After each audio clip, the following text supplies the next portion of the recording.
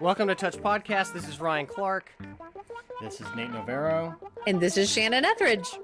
And we are back with episode 3, and we have talked to Bill Staten again at the Just Sex Conference, sponsored by the Alliance of Baptists in Nashville, Tennessee, and on the campus of Vanderbilt Divinity School.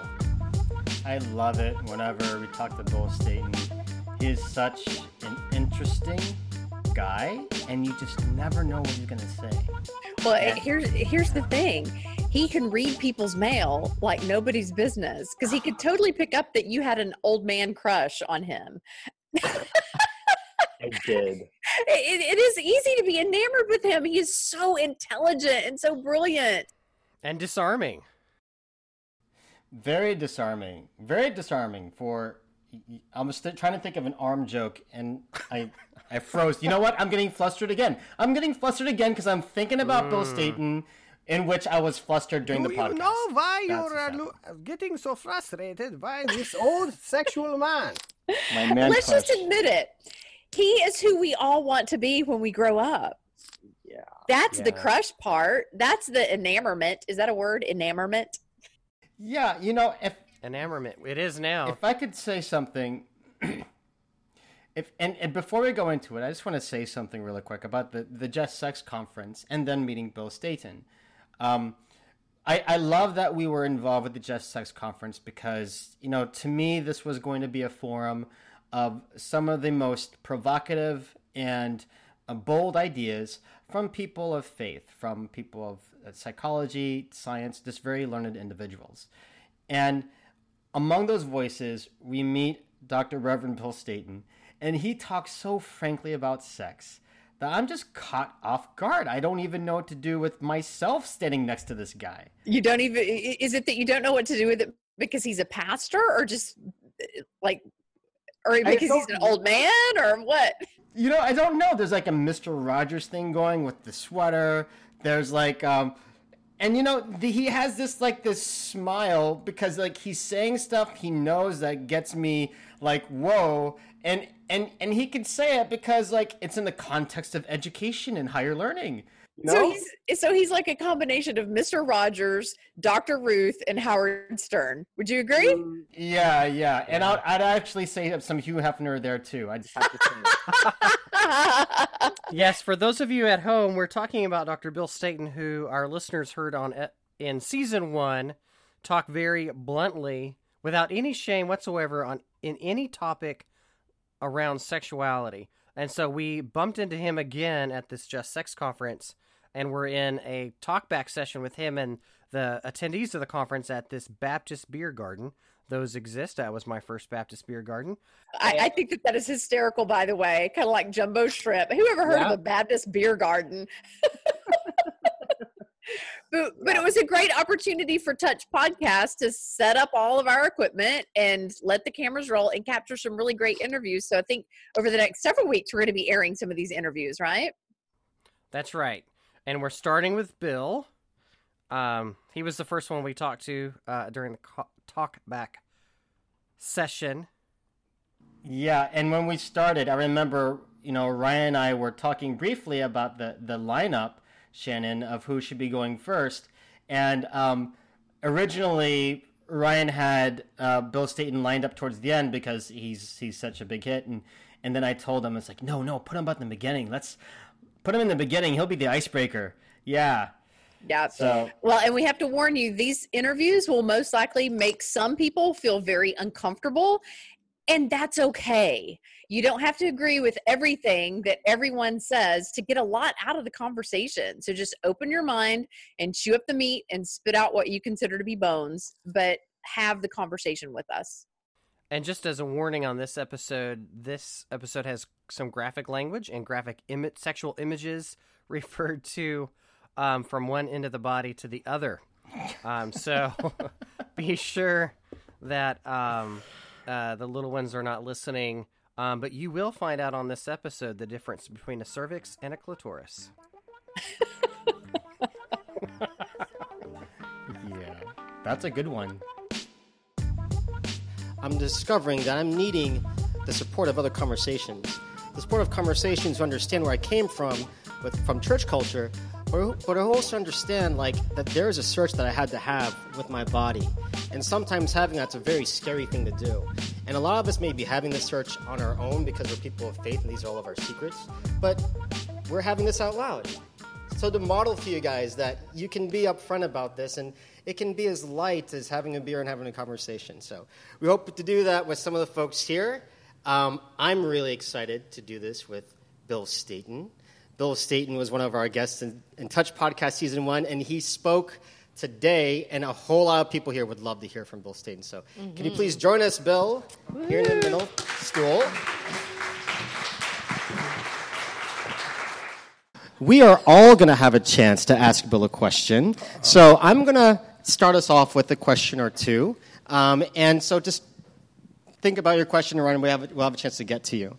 But I just have to give my reaction to you. For those of you at home who have not heard Bill speak before, my goodness, you look like a grandfather.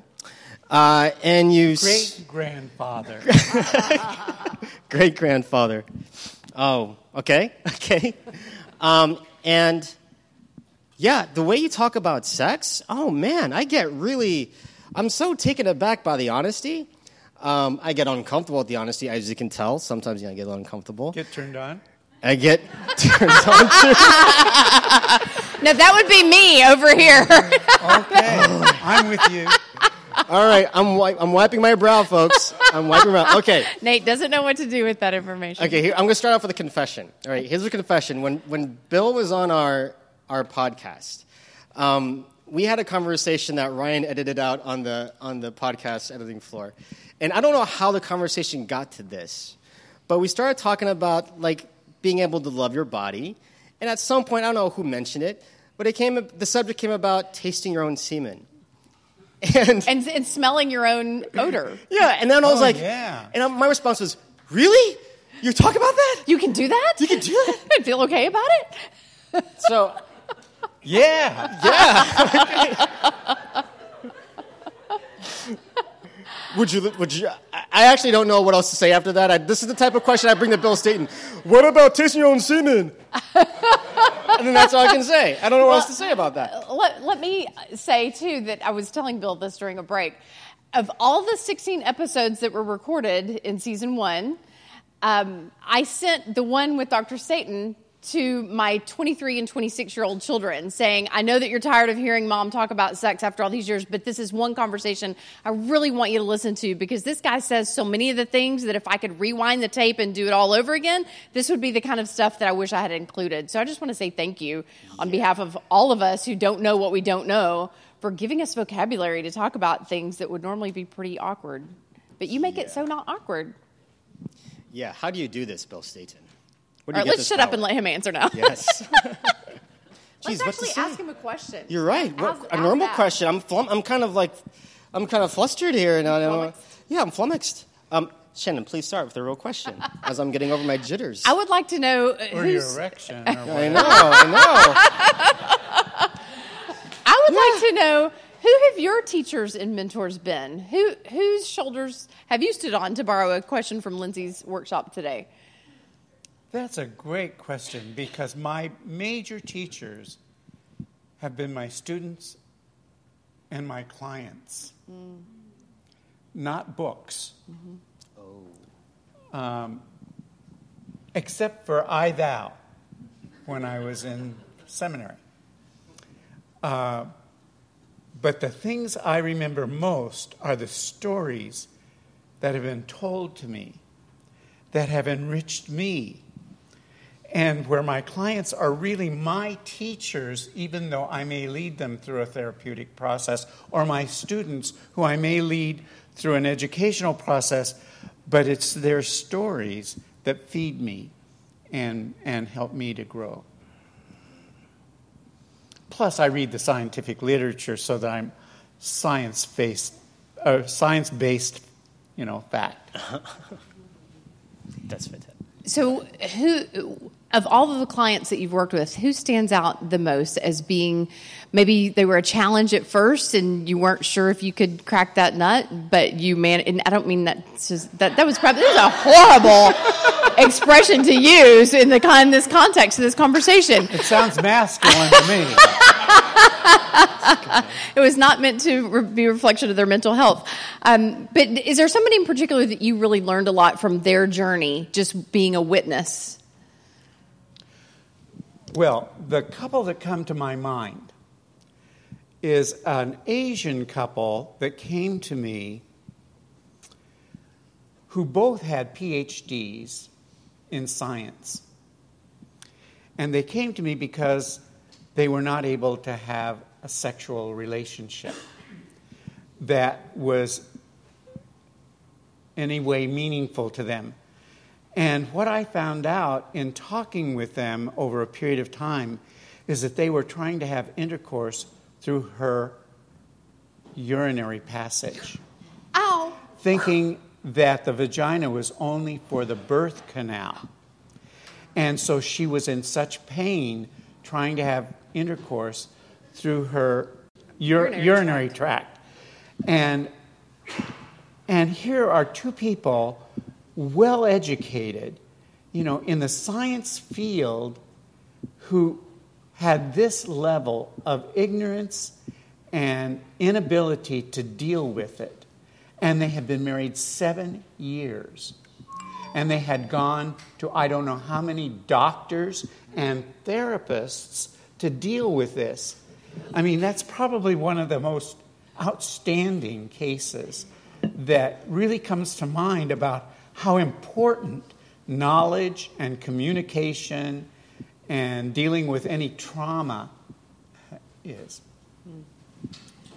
And tell us a little bit more about how you got into the field of work that you're in. Did you start out being a sexy sexologist?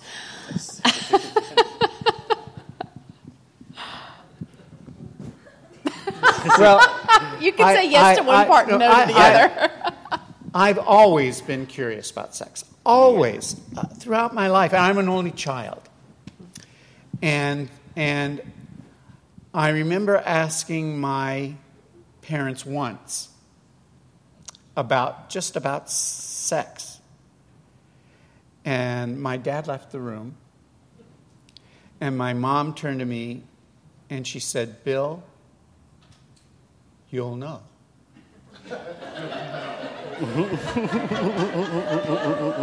God will tell you.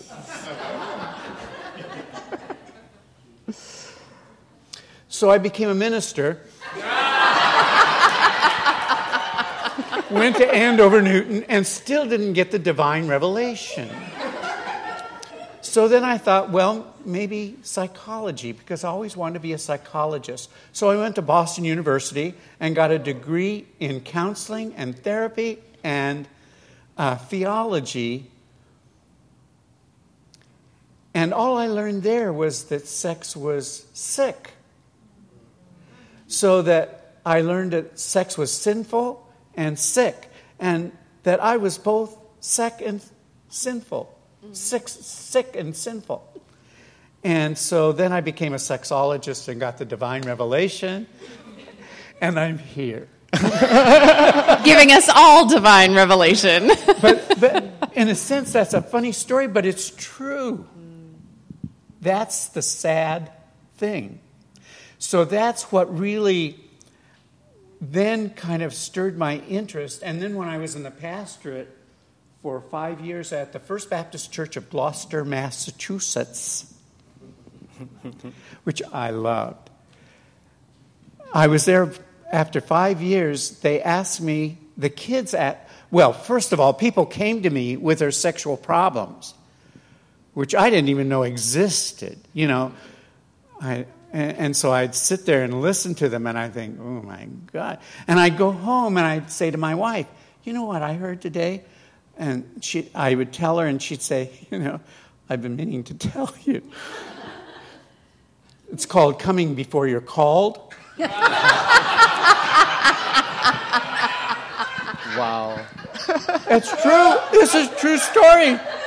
And we've been married 5 years.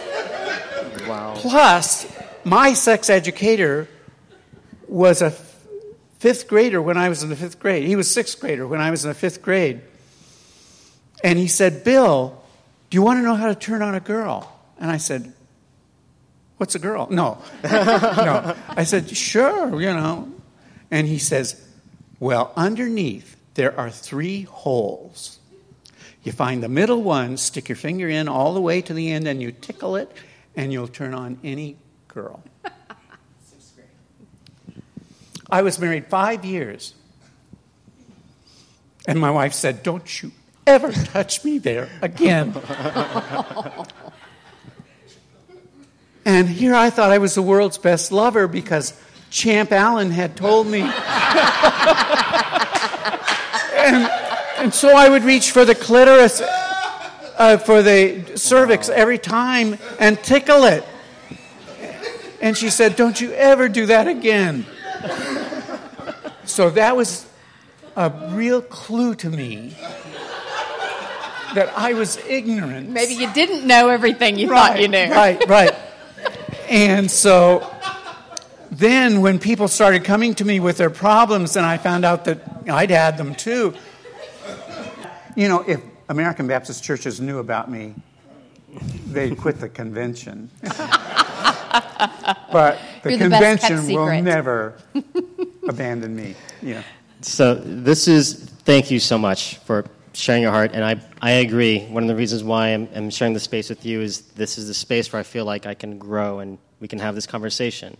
So thank you. We haven't talked about your erection yet. Not yet. Not yet. We'll save that for a question for... I do want to ask Bill one more question if I can't could. Keep up with him. Well, we should switch to questions. Flummoxed. I'm flummoxed, but we should do question time with the group still. That's true. That's true. But I do want to ask... It's refractory time. Oh, sorry, yeah. Did I step over you? I'm sorry, I missed something. So I know that a lot of people probably look at you and go, how can you be so comfortable talking about sexuality when most people are very uncomfortable talking about sexuality? And you've got a room full of, if there's some sort of sex educators or people who aspire to be that, what advice do you have for people to just be more comfortable in their own skin representing the message of healthy sexuality? First of all, becoming comfortable with yourself and your own sexual being and seeing it as holy and good, no matter what acts you get caught up in as long as it's safe, sane, and consensual, which is at the heart of our OWL program. I think that's important. So we do training programs to help people become more comfortable with themselves as sexual beings. I think that becomes very, very important because if you don't love yourself, your body, every part of your body, if you're not in tune with that, you can't expect someone else to love you or be attracted to you. Or love themselves. And so that becomes really important. You have to begin with yourself and your comfortability. And what's interesting is that once you become comfortable, people open up to you and you may not even tell them what your training has been. Mm-hmm. I remember going through my first sexual reassessment seminar or workshop. And I came away having a whole new feeling about sexuality, myself, life. And that week, so many more clients began opening up to me in things they had never thought of talking with me about before. And I didn't even tell them what I'd done. And so you then become, once you are accepting of your own sexuality, and you love your own body and your erections and your clitoris. And the smells and the taste. And the smells and the taste. And your ass, The tastes. We teach our kids how to wash their asses. I mean, this is really important stuff. Because we're told so many of these things that are dirty. And they're not dirty. There's as many erotic nerves going around your ass as going around your clitoris, going around your penis, going around your vagina. They're all connected. And if you put away one, you're going to have a hard time with the rest. You're saying I don't know whether you want to edit this out or not. So good. Everyone is so quiet listening to all this. All right. So this is talkback. So who has a question or a comment or? Yeah. What do you say after that? Hi, my name is Caitlin Stout. Bill, earlier today you made a comment about there being a biblical case for Jesus as a Kinsey 3, and I would just love to hear more about that. Absolutely. Great question. That's my favorite topic. Yes, good question. When you look at Jesus' life in the Gospels, you find that he relates in many ways to both males and females. He has love affairs with males, John, for example. And with females, the woman that he washed her feet and hair. She washed his feet. Well, I just reverse it. I could see him do That's my Y chromosome, But what you learn is that he was able to relate to females in the same way he was able to relate to males.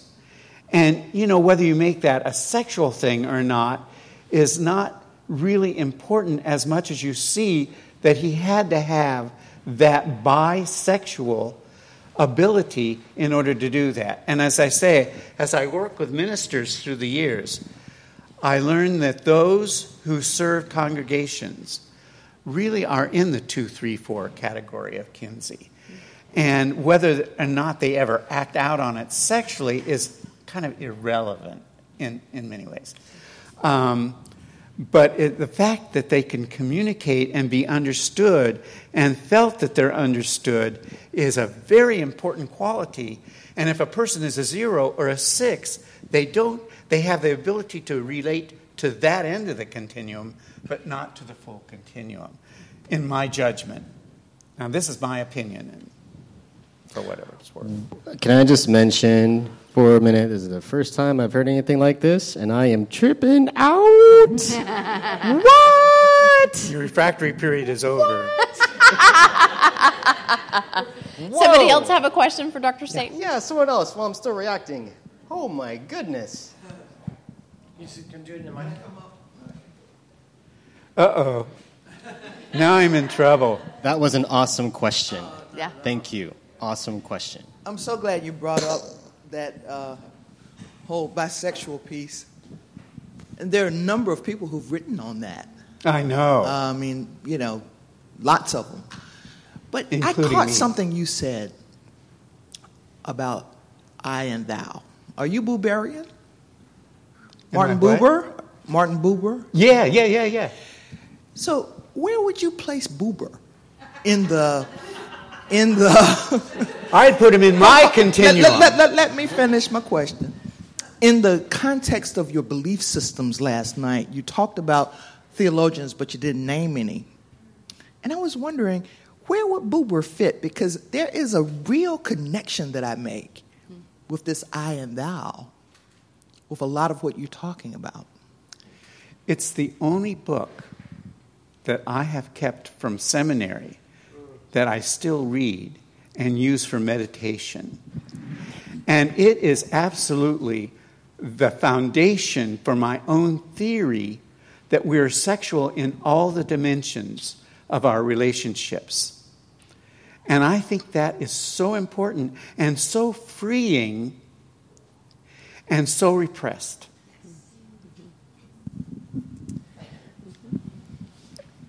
I that's the first time I heard that too, and my mind is blowing up. I'm saying yes. You're looking for a blowjob. Yeah, that too, depending on the relationship. We've pointed out. Guys, wow, we're talking about sex. We're having like some real doctor, some learned speech here. My goodness, this is different. I mean, I went to Burning Man. This feels different. My gosh. My children go to Burning Man. Really, that's a great place. Yeah. That's a freeing experience. Some question. Yeah, somebody else have a question? Come on up. Bill, I've heard you talk over the past couple of days about the importance and the centrality of people's fear and fears. I'm a pastor. I'm a community leader. I'm a sexual being myself. So in all those capacities, how do we, both as individuals working with ourselves and being, people of change, but also in our capacity as leaders in our context, how do we help people navigate the fears? Because I'm increasingly convinced that fear and anger, hurt and sadness, like those can be as embodied emotions as sexual desire or sexual arousal. And so I'm just wondering what wisdom you can offer us around fears. Well, as I said, I think one of the times I spoke, we're all ignorant, we're all secretive, and we're all traumatized at some level. And I tried to use my example of Kotex. And that has created so much anxiety around sex that it makes us to fear the whole issue. And so the real challenge to us becomes, one, how do we reduce the anxiety? And then how do we build the pathways to sexual, health and well-being? And responsible sexual behavior. Because I think the more we're knowledgeable, the more we're communicative in a very open and honest and relevant way, the more we can deal with people's trauma that is on so many levels, and it's something that affects all of us, that we can help to reduce that by talking about and providing positive experiences for our kids and for our adults and for our older people. Some of my best students are retired people because they have lived under such a repressive system for so long. They're excited to learn after retirement that sex can be as good as it was when they were in their 20s, and even better. I mean, I've been married... The best is yet to come. No I've been pun married intended. 64 years, and it's still hot and wet and all the good stuff, Yeah. My name is Jennifer, and I was just wondering, what is a question that you never get asked, or a question that you wish people asked you that you want to share about? I wish that they would ask me about the things that they fear most and that they're most secretive about. Because just in the telling of it is a freeing and health-producing experience. So that would be, because there's nothing I haven't heard. And I have been enriched just by being a part of their telling it. And I've learned so much by being able just to respond as an authentic person. And I think authenticity is another thing that is so important.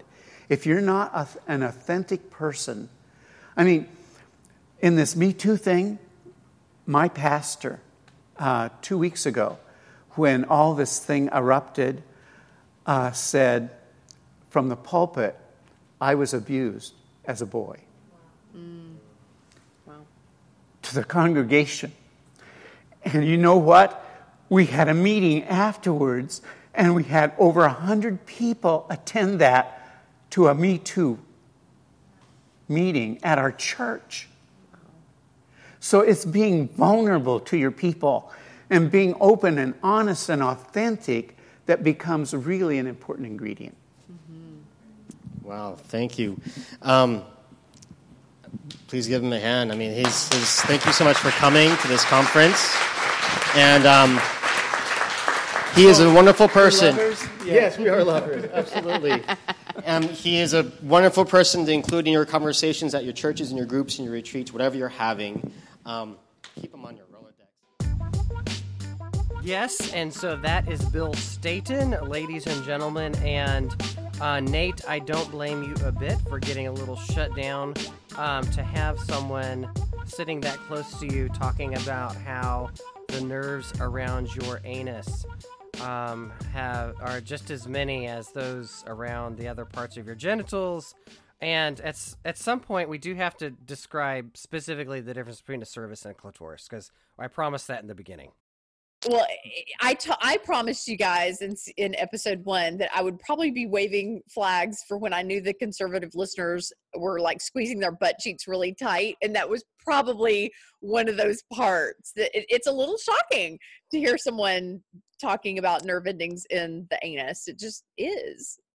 Yeah. And just, so here's some, if you guys weren't there watching it, what was going on with me is I literally froze. I got petrified a few times, and I had to look to Shannon and she read me like a book, which was great. And so thank you, Shannon, for being a champion and pushing us through. But yeah, there are times in which I was literally just speechless, and I just, it's a mixture of excitement. It's a mixture of fear.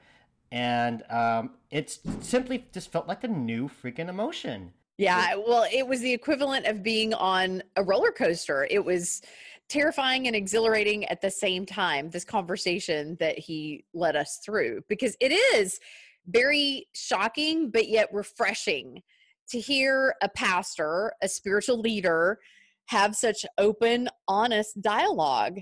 That this is what we've been clamoring for, but yet when you get it, it can be really, it can throw you off your game. So I totally had your back, pal. I could tell that you were just like, oh. It was pretty hysterical to watch just from from my angle. But I could feel it a little bit too, especially when I was interviewing Bromley McClelligan. I always get her name mixed up. I thought it was McClanahan, Bromley McClelligan.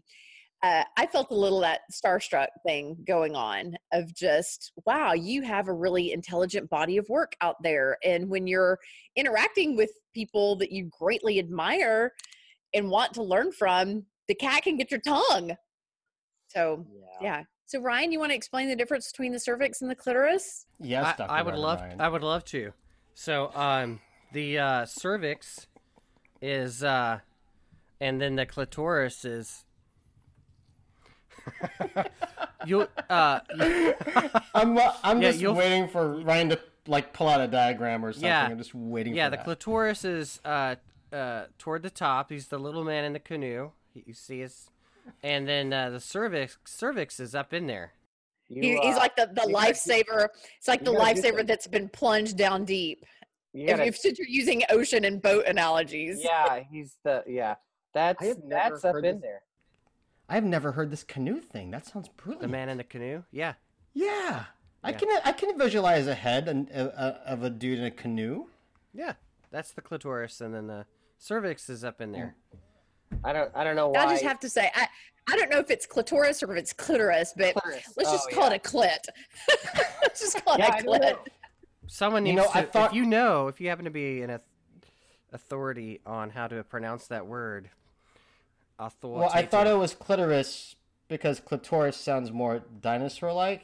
And I just don't think we want to go that direction. The clitoris. Exactly. But the clitoris... 400 million BC, the clitoris roams North America. Its footprints can still be seen in Nevada. Yeah. And the occasional bone rises from the sand.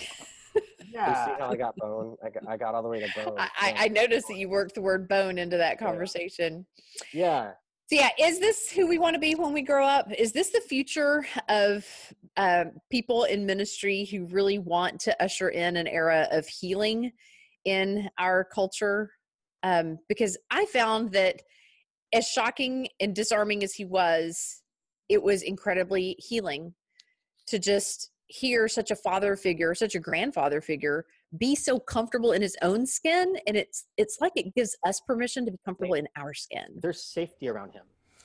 I agree with you completely. I think being around someone like him who's not only confident, but there's safety around him.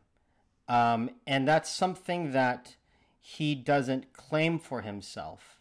That's something that he embodies and people are drawn to.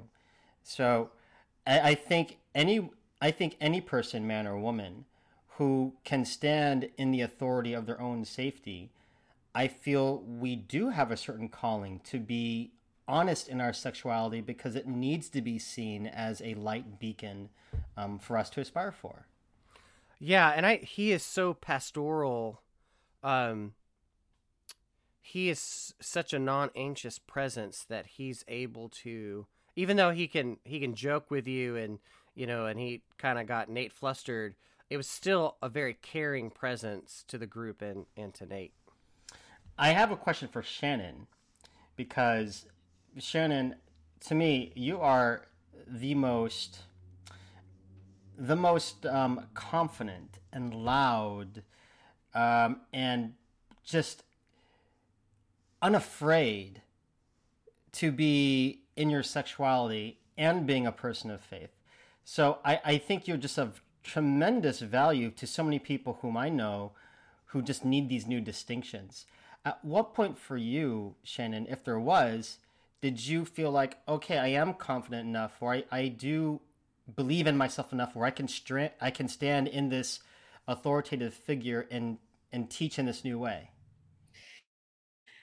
Well, I think for me, I have to say, this is where I am so grateful for my upbringing in the church.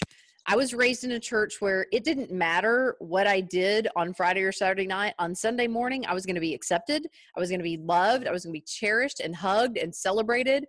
And when I started feeling a calling, to begin speaking and sharing my testimony about my promiscuous teenage years, they gave me that platform and they cheered me on, and they are still financial supporters of my Women at the Well ministry today.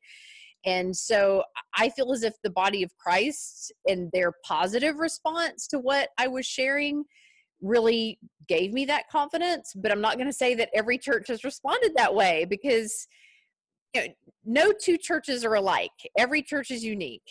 And whereas one church can be really, really comfortable and want those conversations and want those challenges, other churches are just not ready for that. And so it's been quite the journey over the past 25 years, discerning which are the churches that I can really unleash and get really real with them, and which ones do I need to kind of tiptoe on the eggshells and let them warm up.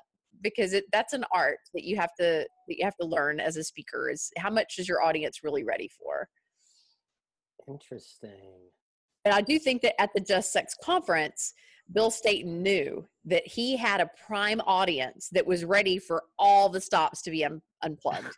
That there was no reason to hold back with a whole room full of people who came to a Just Sex conference. That's not the place where you need to tiptoe on eggshells or edit. So, yeah, especially sitting next to a guy who's going to squirm at every word.